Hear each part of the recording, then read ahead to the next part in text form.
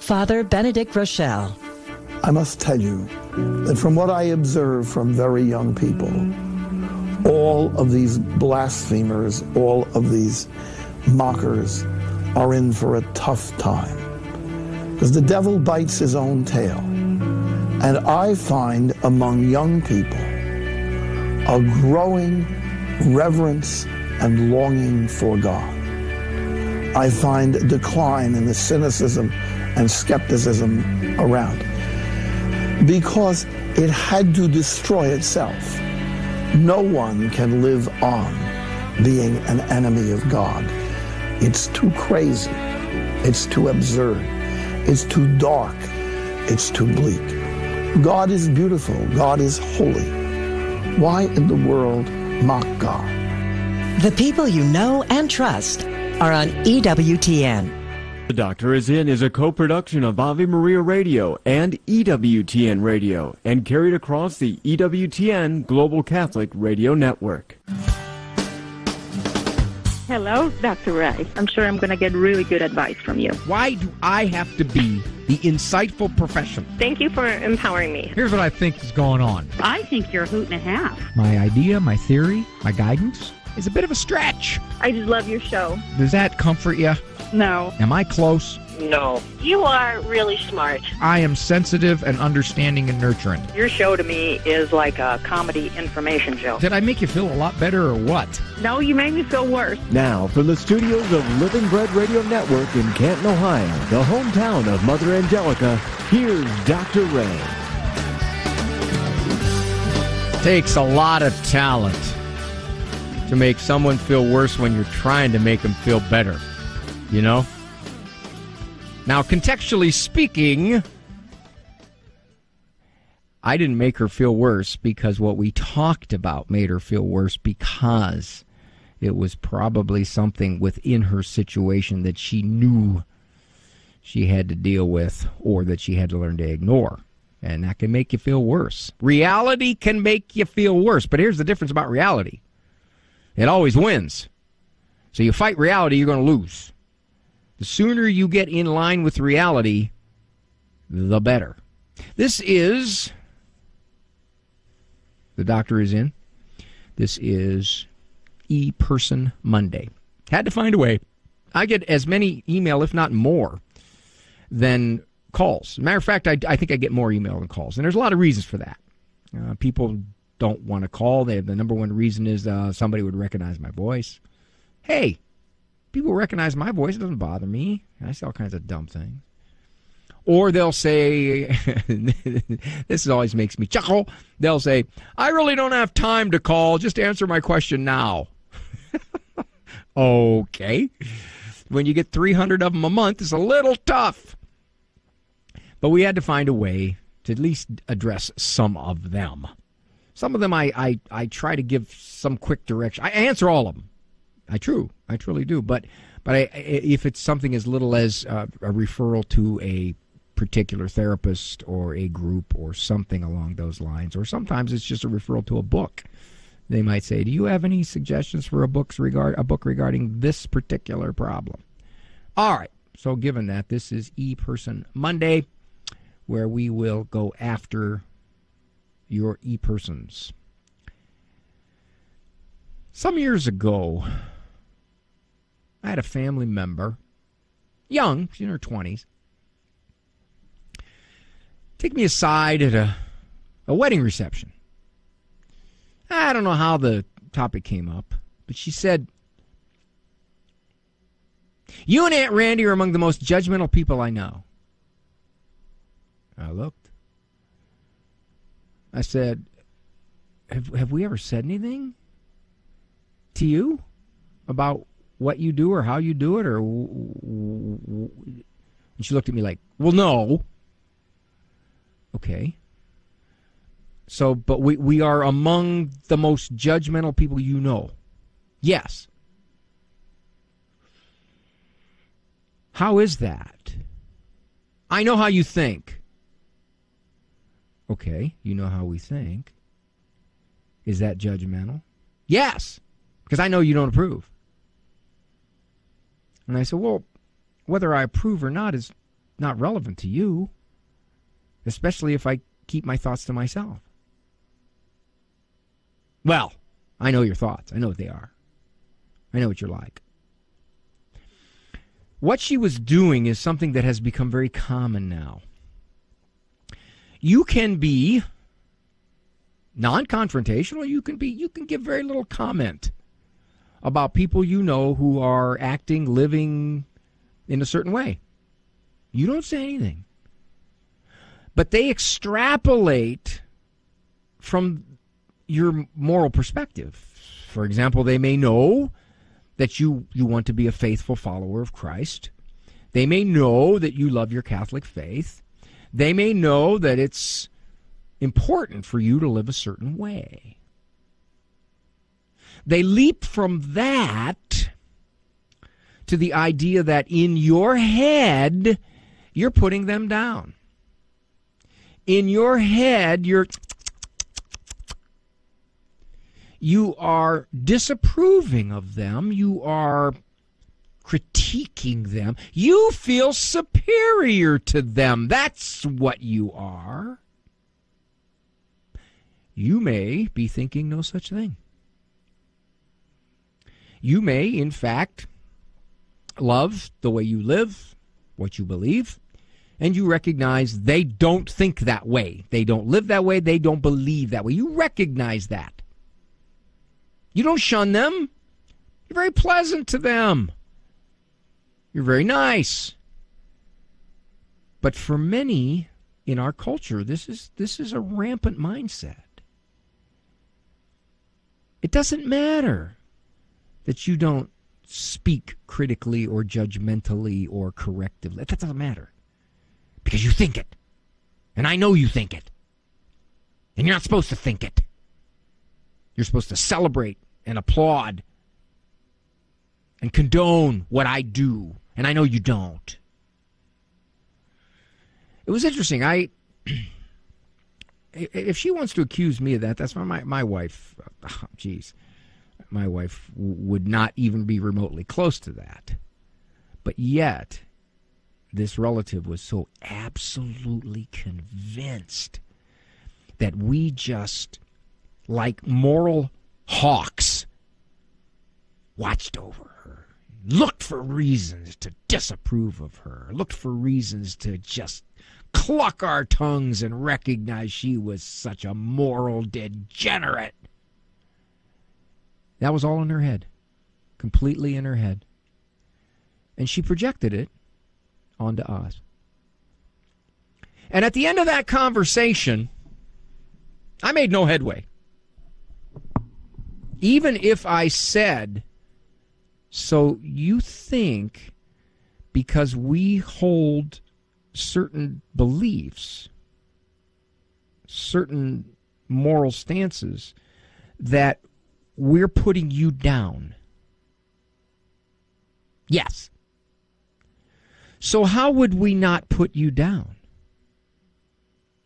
Well, I think you need to recognize that what I do is my business and what you do is your business. And what if I told you that's how I saw it? Well, you don't come across that way. But you already said I never say anything.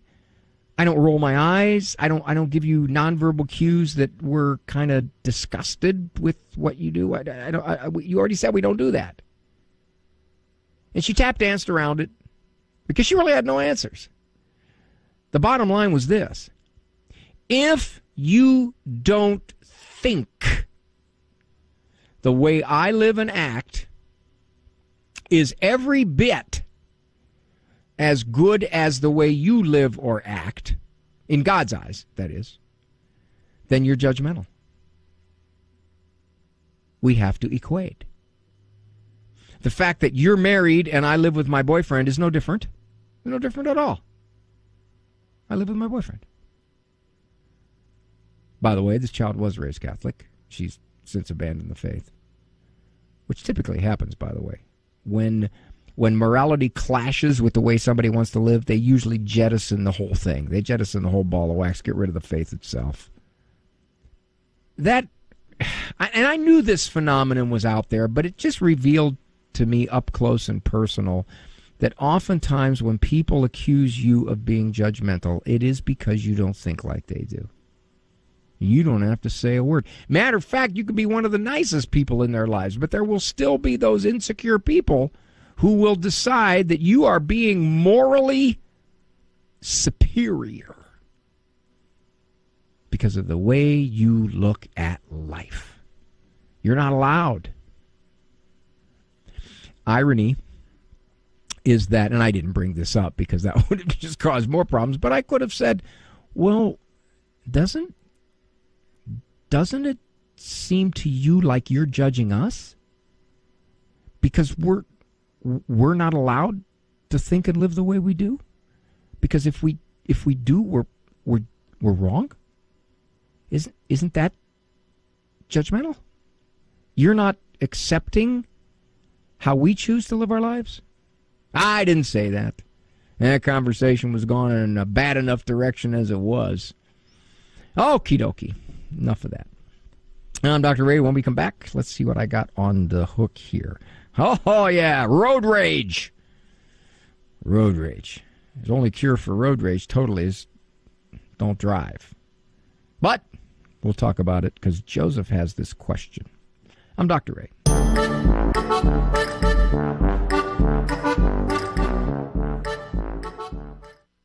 Do you own popular index mutual funds or ETFs? If so, you're automatically own shares of companies that conflict with your moral beliefs. Ave Maria mutual funds are managed to conform to pro-life and pro-family values. Long-term investors can invest in the no-load Ave Maria mutual funds. The experienced professional portfolio managers make decisions based on investment fundamentals and pro-life values. You can learn more about Ave Maria mutual funds today at 866-AVE-MARIA or visit AveMariaFunds.com. I might have gone to church, at Christmas time, gradually quit going. It's not as scary as I thought it was. It's a much more warm and open place, and God really is about love. It's not about the rules and the things that I remember as a young child. It really is about the love that God has for each one of us that's so deep and wonderful. If you've been away from the Catholic Church for any reason, visit CatholicsComeHome.org. If you believe in the power of prayer, Ave Maria Radio invites you to look at their website to submit a prayer request at AveMariaRadio.net. Your prayer requests are shared with hundreds at the Dominican Sisters of Mary, Mother of the Eucharist, the Servants of God's Love, the Monastery of the Blessed Sacrament Cloistered Nuns, the Family of Faith Apostolate, and the staff of Ave Maria Radio. Just go to AveMariaRadio.net and click on the Community tab to submit your prayer request today. This program underwritten by The Incredible True Story is now a powerful, uplifting motion picture event. Fatima. In 1917, the world needed hope when 3 children received a miracle. Who are you? I come from heaven. Fatima has now been endorsed by the Shrine of Fatima, featuring the original song Grazia Plena, performed by Andrea Bocelli. Fatima, rated PG-13, may be inappropriate for children under 13. Now in theaters and on demand.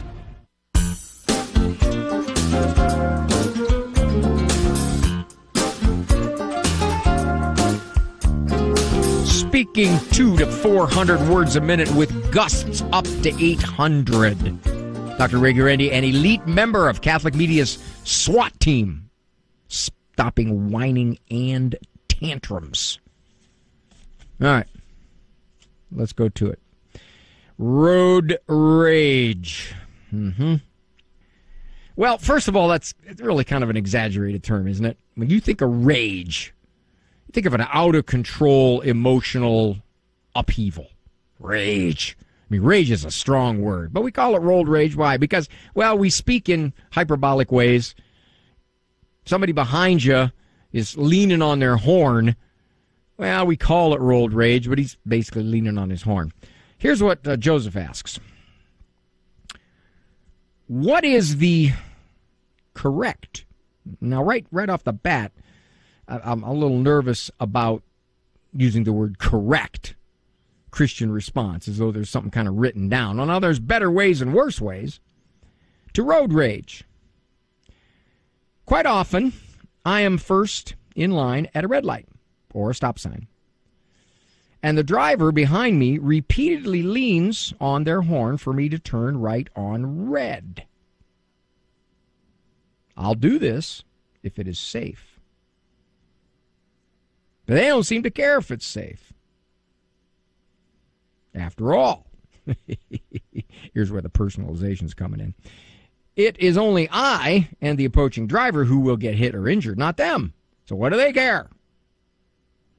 It is so difficult to not react to their rude arrogance. Joseph, in your comment, in your e-person, you have given me the answer. Well, first of all, if you want to use the word correct regarding a Christian response, it's to ignore it. If you give the person a dirty look or some kind of hand gesture or do whatever you can do, you tap your brake lights to make it seem like you're going to stop, you don't know how much that's going to antagonize them. I was on the interstate recently and I saw two drivers, young males. They were dangerous, what they were doing to each other. Now, apparently somebody cut somebody off miles back, and this is still going on here, so I just backed way off because they were putting at risk a whole lot of people. Where's a statey when you need one? So the first response is to just not act. Now, does that mean you won't feel a surge of anger yourself? Does that mean you won't feel agitated? Does that mean you won't feel the impulse to do something? No, you may very well. But that doesn't have to translate into doing anything about it. If the driver pulls up side of you and tries to give you a dirty look and keeps looking at you, just stare straight ahead and drive. Don't turn and look, because that's a challenge to some guys. And you know what else I've noticed? It's a challenge to some women, too. One of the things I've noticed in our culture's push to make males and females equal in every respect is that I've seen more ladies nasty behind the wheel than I ever did. I don't want to say it's 50-50, but it's getting closer. Now, what else do I have to say about this? Well, first of all, you personalized it, Joseph. You said it. After all, it is only I and the approaching driver who will get hit or injured, not them, so what do they care? So you went from interpreting their behavior as impatience, come on, Pops, let's go, to one of, they could care less about my well-being. You just ratcheted up the input for you to be agitated. This is no longer somebody who's saying, come on, get gone. This is somebody who's saying, I could care less if you get broadsided by a truck. Well, that's a quick way to get angry if you impute motives like that to them. I view it as, first of all, there's a three-step process in this. The first step is the easiest. I will not respond in any way as though I am being affected by what you just did to push on me. I won't turn the corner slow so you have to get more agitated. Or I won't pull straight ahead and go really slow so you can't get around me. No, I'm not going to do any of that. I'm going to drive normal. And if you get on my tail, I'm not going to pump my brakes. Just back you off. I'm just going to drive, and I'm going to act like you're not there is what I'm going to do. Practically speaking, I don't want to provoke you. I don't know what kind of nutcase is driving that car. That's one. Two, I don't want to impute to that driver more than they're just being a jerk. They're being a jerk. It's also important that they get to where they're going in 6 seconds quicker. So I'm not going to do that. 3, I kind of feel sorry for him. Think about it. If they have to be this agitated because somebody doesn't turn right as quickly as they want them to, can you imagine how badly they deal with the real stuff of life? Think about it. I wouldn't want to be them. Dear Lord, bless them, calm them down. Now, I may not feel that prayer, but as long as I say it, it still counts. I was headed somewhere, and I pulled off the limited access highway to a very unfamiliar intersection. This particular intersection, now you know as well as I do that 99% of the time when you pull off an off-ramp, there's a stop sign there. You yield to the cross traffic. For whatever the reason, this particular intersection, the cross traffic stopped, and I didn't. Well, I slowed down and I looked. I was kind of confused. Immediately, the driver behind me started screaming and yelling and leaning on the horn and giving me signals that I kind of recognized. So I thought, okay, I'll just turn now, go and I'll turn. 4-lane highway, so the driver pulled up beside me at the next light. Looked over. Now, normally I would just ignore this provocation. But it was a frail-looking, elderly woman, somewhere in her 70s. Either that or she was somewhere in her 50s, and living her life with that kind of agitation made her get old fast. I shouldn't have said this. I shouldn't have said it. It was summer. It was cool. Both of our windows were down. And I said, boy, you got a temper for a little lady.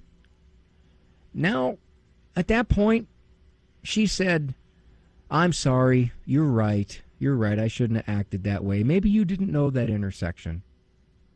That is not what she said. She got even nastier. So I learned a lesson. Just shut up, Raymond. Don't say anything. Pull up at the light. Look straight ahead. Don't turn, because she was glaring at me like I committed some kind of terrible sin because I slowed down at that intersection, being confused that the cross traffic had to stop, and I didn't. Now, how angry was I? I realized after we pulled away, I said to myself, let it go, Ray. Just let it go. Can you imagine what her life is like if she has to get that agitated? And besides, I knew something else, too. I didn't know if this lady was on the very beginnings of dementia. And as a result, her governor was slipping. And as a result, she was much more quick to get agitated in social situations where otherwise she would control herself. I didn't know that. I couldn't know that. So I told myself, let it go, Ray. She got mad. You didn't do anything wrong. Drive on, my friend. Joseph, that's what I'm telling you. Let me see if I can start another one here. Where we're at. Okay, got that. Let's go back. Right there. My daughter and son-in-law have been married 10 years. They have a boy and girl twins, 7, and a boy, 5. Mason, the twin boy, often shows signs of disrespect to adults. Okay, stop right there. Stop right there. When a kid is disrespectful to adults, all too often we look at the child and say, why are they so disrespectful? Much, if not most of the time, it is because the child is not being taught and disciplined to be respectful. Some kids will run with it. Some kids will just be disrespectful because it comes natural to them. Others, they don't have the temperament to push that hard. But to look at the child and say, he is disrespectful, the more accurate thing to say is, I am allowing him to be disrespectful with impunity. No, Dr. Ray, no, we discipline. Yes, but if you're like many of the parents I deal with, you do, but it's nowhere near consistent enough and nowhere near predictable enough. No, sir, Dr. Ray. No, sir. Every time. Well, I'll tell you, in cases like that, that's less than 5%. And if it is, I'm going to look at other factors. I'm going to continue with this because there's more to it when we come back on this E-Person Monday.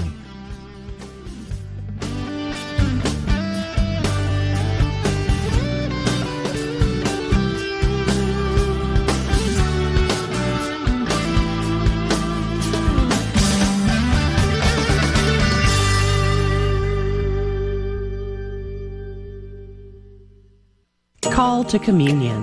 Through EWTN Radio, we talk to audiences all over the world. One thing I've found out is everybody in the whole world has the same set of questions. They live the same human life. They all want meaning, they all want love, they all want significance, they want forgiveness. That's the most fascinating thing to me. The same answers work wherever you are throughout the world, because we're all children of God. Called to Communion with Dr. David Anders. This afternoon, 2 Eastern on EWTN Radio. The breadth of power that liberal governors such as Gretchen Whitmer in Michigan and Andrew Cuomo in New York seek to wield against private citizens during this current pandemic is frightening. Contrary to their views, our federal constitutional rights don't go away in an emergency. These governors feel only a nominal constraint by our Constitution, as evidenced by the restrictions they have imposed on our liberty. Under the banner of public health, they believe that their power is plenary and that the Constitution has little role, if any, in curtailing that power. They are mistaken. Indeed, there is no pandemic exception to the fundamental liberties guaranteed by the Constitution. If the courts, and more importantly, we the people who ultimately control the fate of these politicians at the ballot box, were to simply accept the governor's actions and acquiesce to their power grab, then it is the fiat of the governors and not the Constitution that is the supreme law of the land. We aren't willing to surrender our freedoms so easily. We filed multiple federal civil rights lawsuits against both governors in federal courts in Michigan and New York. In the final analysis, if we don't demand our God-given inalienable rights, then they will be lost. Fight for freedom or lose it. It's that simple. I'm Robert Muse, co-founder and senior counsel of the American Freedom Law Center, bringing you this Faith and Freedom Minute. You can learn more about the American Freedom Law Center and its fight for your faith and freedom by visiting our website and liking us on Facebook.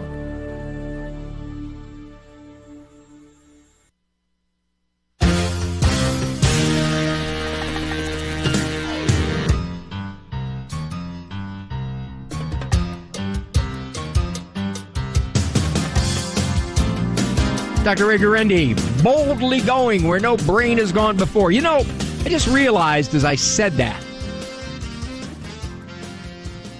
probably the majority of people listening to this program were not born when the TV series intro, boldly going where no man has gone before. That was back when you could say man.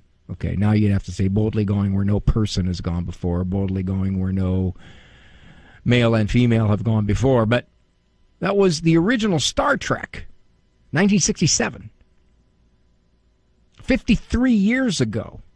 So those of you under 53, you weren't even born when Gene Roddenberry, the producer, creator of Star Trek, described these are the voyages of the USS Enterprise. Its 5-year mission to seek out new life, to explore strange new civilizations, to boldly go where no man has gone. You know, it's amazing that I remember that.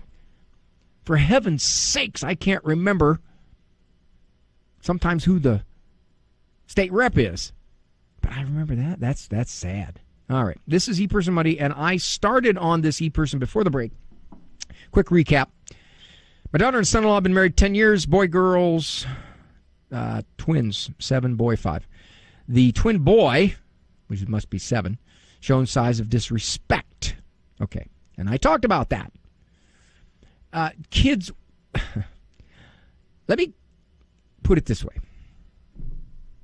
That's a dumb thing to say, isn't it? Let me put it this way. It's as though I'm asking your permission to allow me to speak a certain way. You know what that is? That's when you don't know what to say and you're stalling for time. If you listen to interviewers, they do this all the time. I know I'm diverging here, but they'll say, let me ask you this. Well, here's a question for you. You don't have to say that because the question is coming. Let me start with you rather than just simply saying, Joseph, why do you believe, never mind. Okay, so he shows signs of disrespect.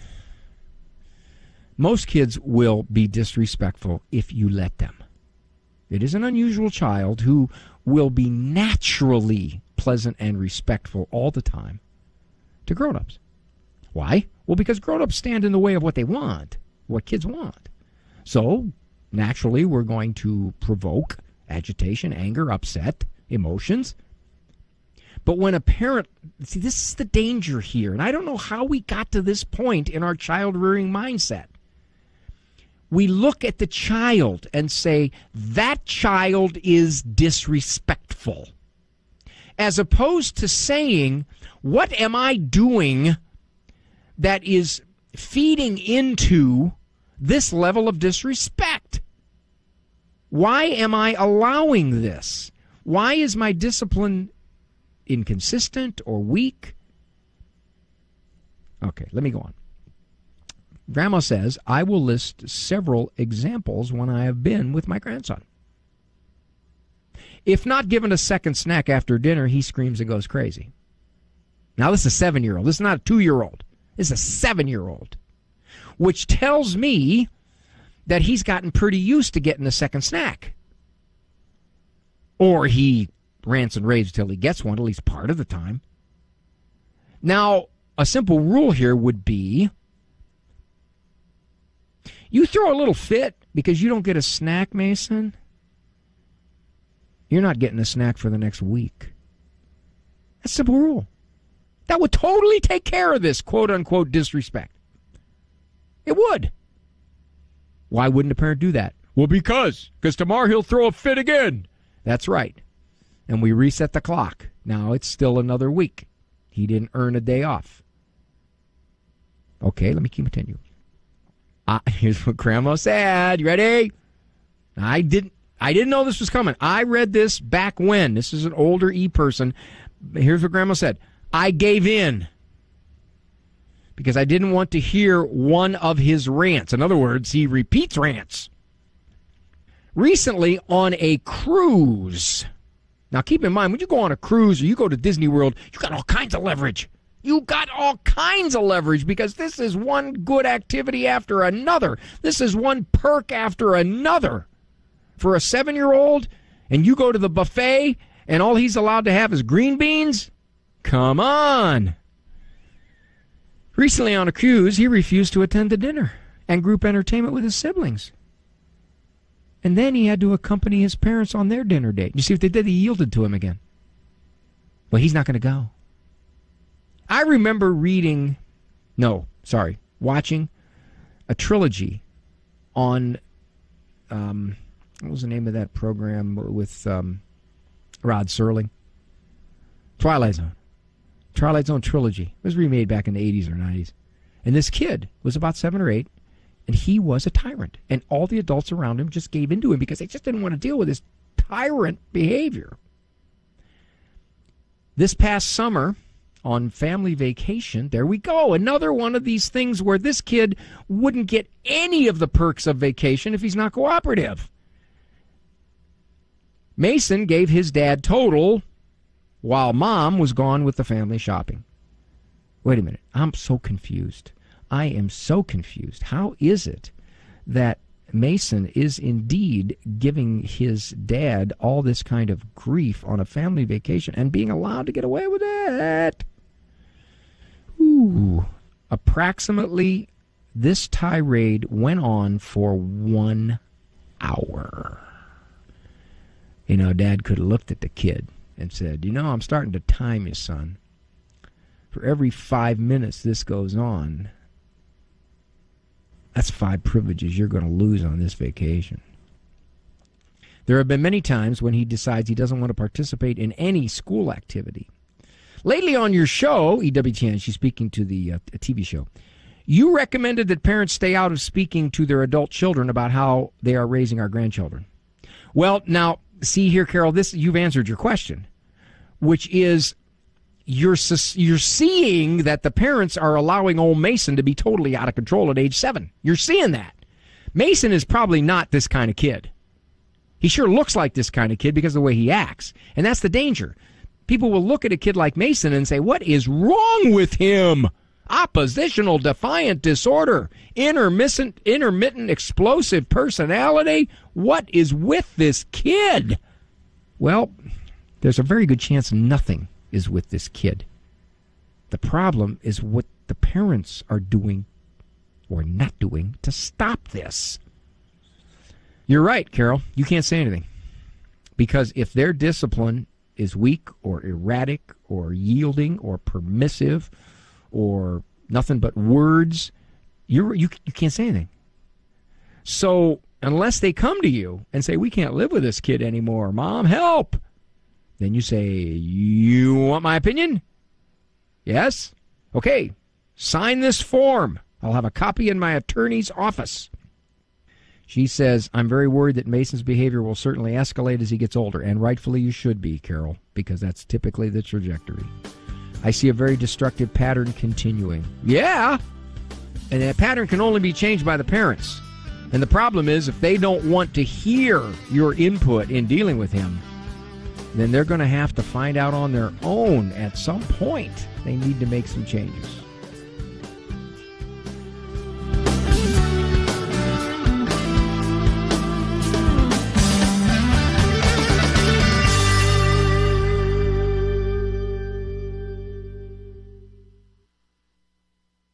How does one describe Christ's relationship to his church? The Catholic Catechism says Christ is one with his church. He is the head, we are the members. Head and members together make up the whole body of Christ. Head and members form, as it were, one and the same mystical person. St. Joan of Arc put it very simply to her judges. She said, about Jesus Christ and the church, I simply know they're just one thing. We shouldn't complicate the matter. The Catechism also refers to the imagery of the bridegroom, the theme of Christ as the bridegroom of the church, as two in one relationship. Just as in marriage, two become one flesh, the church is portrayed as the spotless bride of the spotless Lamb. Christ has joined the church with himself in an everlasting covenant. This is Peggy Stanton, and this has been the Order of Malta's Minute with the Catechism. Father Benedict Groeschel. I'm operating on the gifts of the Holy Spirit when I don't feel well, even when I'm annoyed, when I'm down and out. During my recovery from the automobile accident, immense numbers of people wrote to me and sent me emails, 50,000, and they told me how helpful they thought my talks on EWTN were to them. I'm delighted, but I want you to know I'm nobody's fool. The talks that were helpful, the sentences that were helpful, the phrases that were helpful came from the Holy Spirit. That's the work of the Holy Spirit. And the styrofoam packaging came from me. I did that. And styrofoam doesn't amount to very much. EWTN. Live truth. Live Catholic.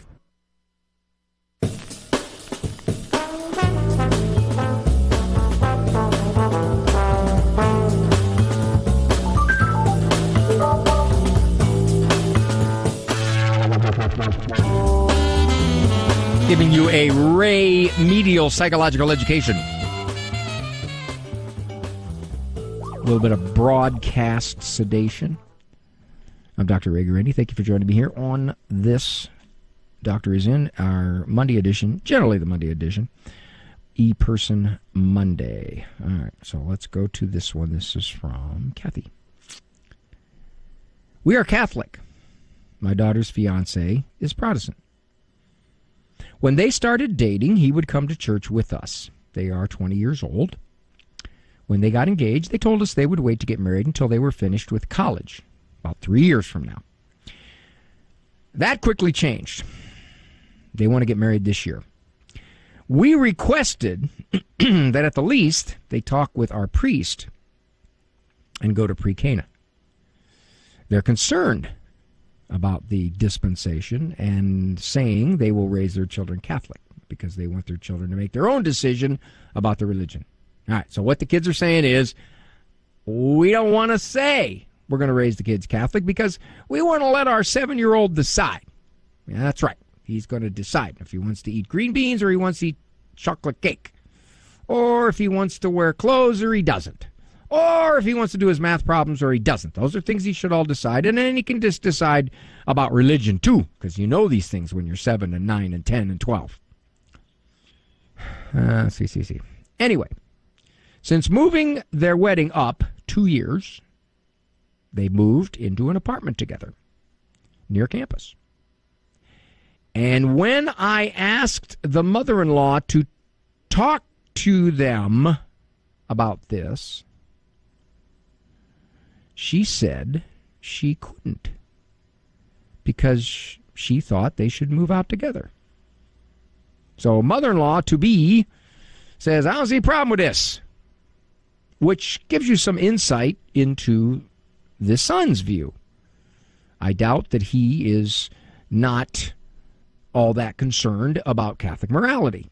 Now, when he wanted to win over your daughter, he said, I'll go to church till we kind of get this relationship going, and then. All right, so let's see where we're at here.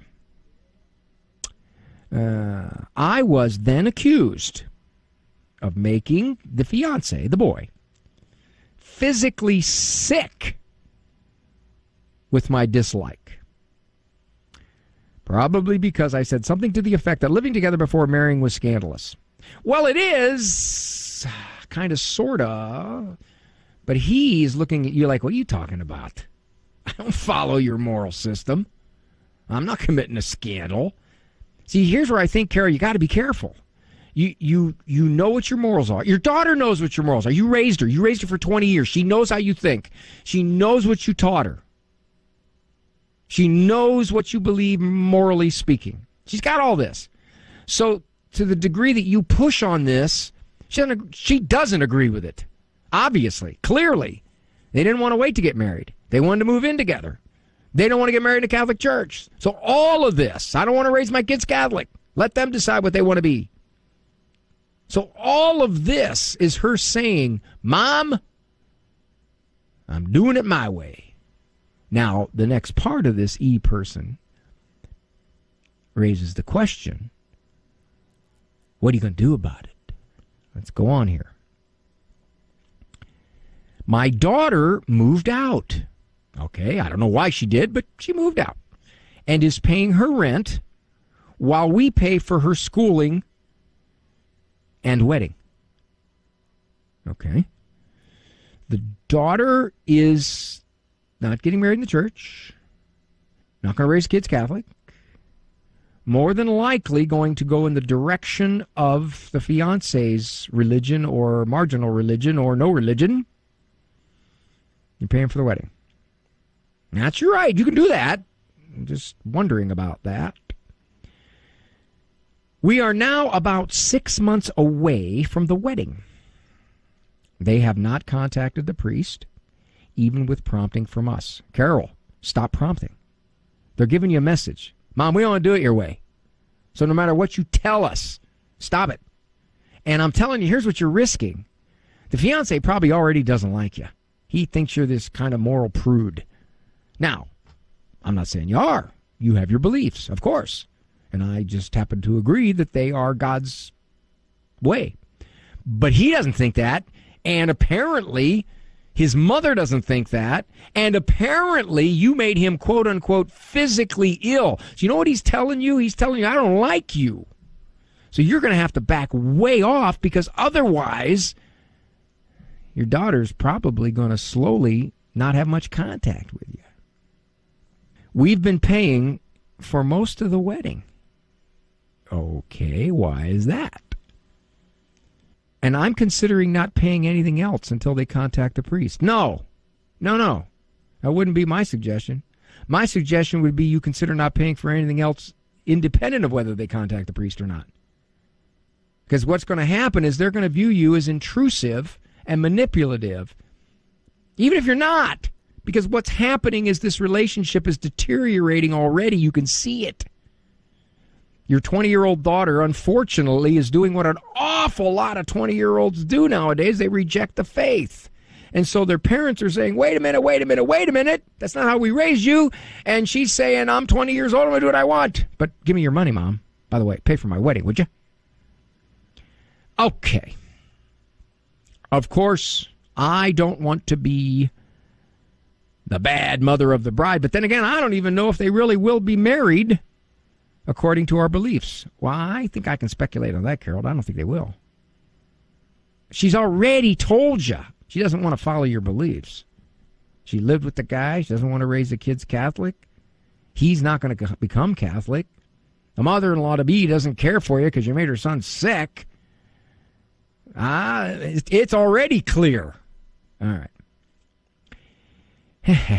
If they are not married according, and you say according to your beliefs, but they're not their beliefs, what are we celebrating? Well, that's the question. And why are we funding it? That's the question. Of course. You have every right to say, we're not paying for this wedding. Come on, you're not even getting married in the church. You're Catholic. You're rejecting your faith. No, I'm not paying for it. And, of course, what will happen is son-in-law won't like you even further. Mother-in-law will be convinced you're just this judgmental, ridiculous church prude. And your daughter will probably, she may still have contact with you, but I think she'll kind of drift toward that direction.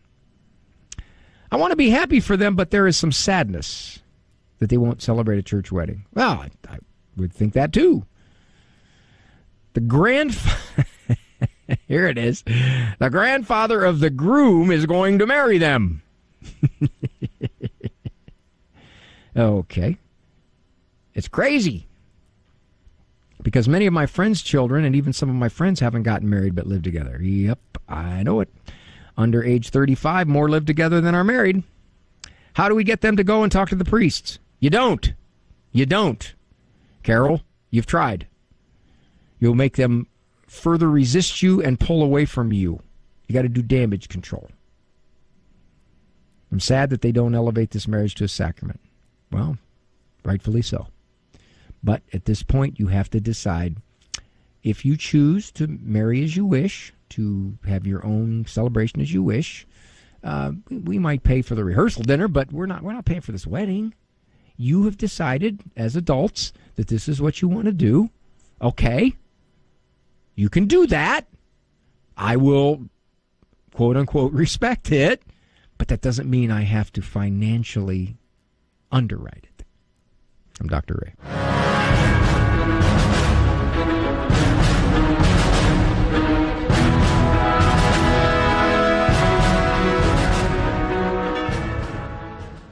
Solidarity Health Share began out of the Christian tradition of neighbor helping neighbor. They're a nonprofit medical cost-sharing ministry in which their members share in each other's eligible medical expenses. Solidarity Health Share is not insurance, but rather an alternative way to pay for medical costs that adheres to the teachings of the Catholic Church. They'll never share in a medical care that goes against their values and morals, such as abortion, contraception, and sterilization. More information available at solidarityhealthshare.org or at 844-313-4999. Christ is the answer with Father John Riccardo. We just did our parish mission a couple weeks ago now, and I suggested that in the course of the mission that we do something like a little mini spiritual assessment of our lives. I don't have to show this to anybody, but a great chance for us just with real honesty, just between us and Jesus, ask ourselves some questions. First question, given the fact that half of Catholics don't think God is even personal, would be to ask ourselves that. Do I think God is personal? And then to ask myself, do I think a relationship with Jesus is possible? Do I have a relationship with Jesus? And if so, what's it look like? And then perhaps a little bit more awkwardly or painfully, to ask Jesus from his perspective, what's the friendship that we have with him look like? How would he describe our friendship with him? That might be a hard conversation to have. Hi there, I'm Dr. Greg Popcak. And I'm Lisa Popcak. Research shows that when families openly live and share their faith together, they're more able to respond positively to the challenges they face every day. So if you're looking for help in creating that joyful place where each member of your family experiences life as a gift from God, then you will want to check out our book, Discovering God Together, the Catholic Guide for Raising Faithful Kids. You can find this book on the store page at AveMariaRadio.net.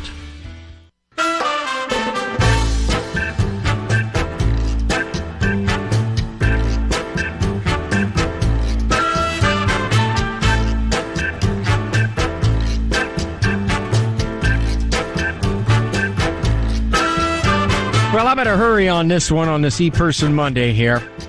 Dear Dr. Ray, this is quote-unquote Mary. Well, it's not Mary, but that's the name she used. I wanted to get back to you after a year of sitting with your thoughts. I'm one of the myriad of parents who have called you in a distressed state regarding their adult children. My son is living in another state with his girlfriend.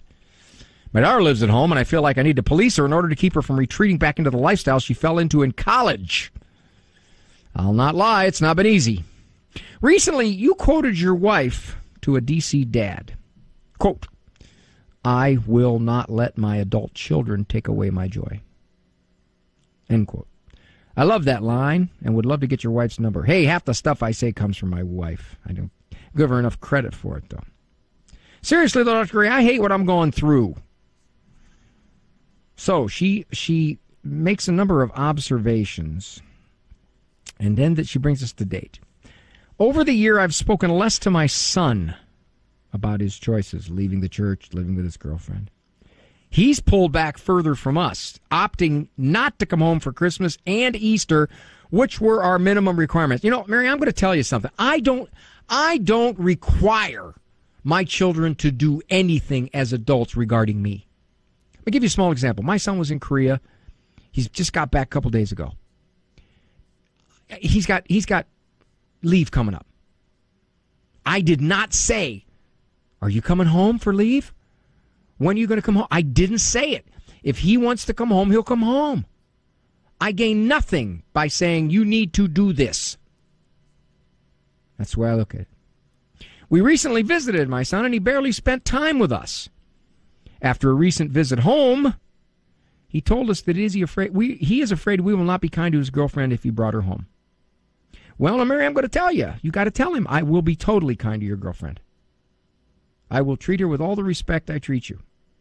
Now, I don't know if he'll believe you, because maybe you got a history there of having some comments, conflicts, things that have gone on. If you got started on a bad footing, sometimes it's really hard to reverse that. Nonetheless, she goes on, we've not been too keen on the idea of them coming to visit together because my desire is for the relationship to end. See, there you go. You can't do that. He's going to choose her over you.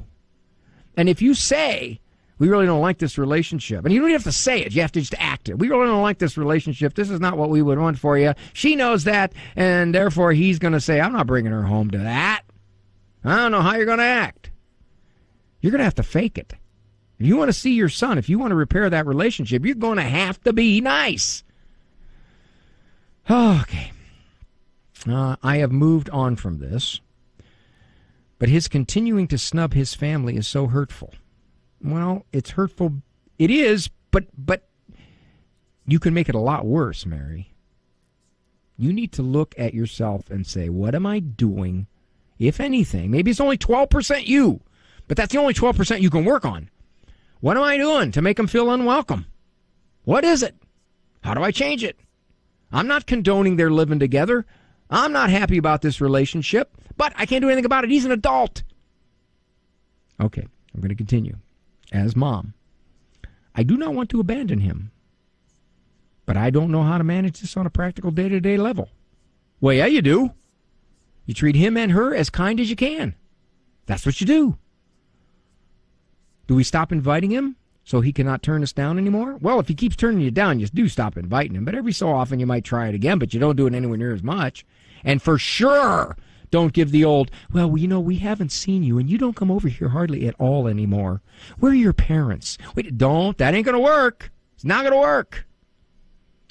Do we stop sending updates on life back home? So maybe it will spark a little nostalgia for him? Yeah, I would stop. I'd probably just say things like, hope everything's going well for you. Tell Tiffany or whatever her name is, we said hi and hope you guys are doing well. I feel like I'm cutting him out of our life more and more just to stop him from cutting us out. Well, it's the old, well, you're going to do this to us, we're going to do it to you. You're the one who is the Christian. You're the one who is the one who says, I'm going to treat you nice no matter how you treat me. He doesn't follow those same guidelines. He doesn't. This is a downward spiral. Well, it is and it isn't, Mary. You can do a lot to stop this thing. You may not have him all be wonderful toward you and just decide, my mom and dad are great people again. No, but you can stop it from making it worse. What's clear is that you're so distressed about him living with his girlfriend and about the fact that she is a girl you wouldn't approve of, that he knows it. He doesn't want to come around because he just figures, more of the same, whatever we get. And if you say to me, well, no, Dr. Ray, we're not doing that. Well, that's good. Then keep not doing it. We got to run. Thank you so much for joining me here on The Doctor Is In. I'm Dr. Ray. Tomorrow, good Lord permitting, we will talk ear to ear. Walk with God. Hold your kids tightly by the hand.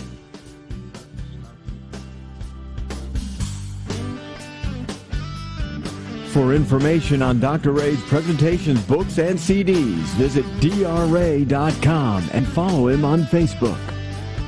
The Doctor Is In is a co-production of Ave Maria Radio and EWTN Radio and carried across the EWTN Global Catholic Radio Network.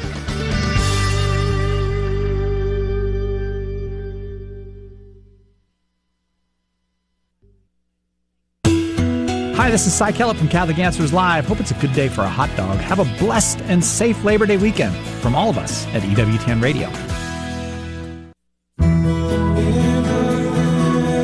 Hello, Journey Home family. Next time, we'll welcome Matt and Elizabeth Akers to the program. Matt and Elizabeth were deeply committed Anglicans who, after study and prayer, became convinced that they needed to become Catholic. So share the journey next time on EWTN's The Journey Home. The Journey Home with Marcus Grodi is seen and heard around the world on EWTN. Join us tonight at 8 p.m. Eastern, only on EWTN Radio and Television. EWTN. Live truth. Live Catholic.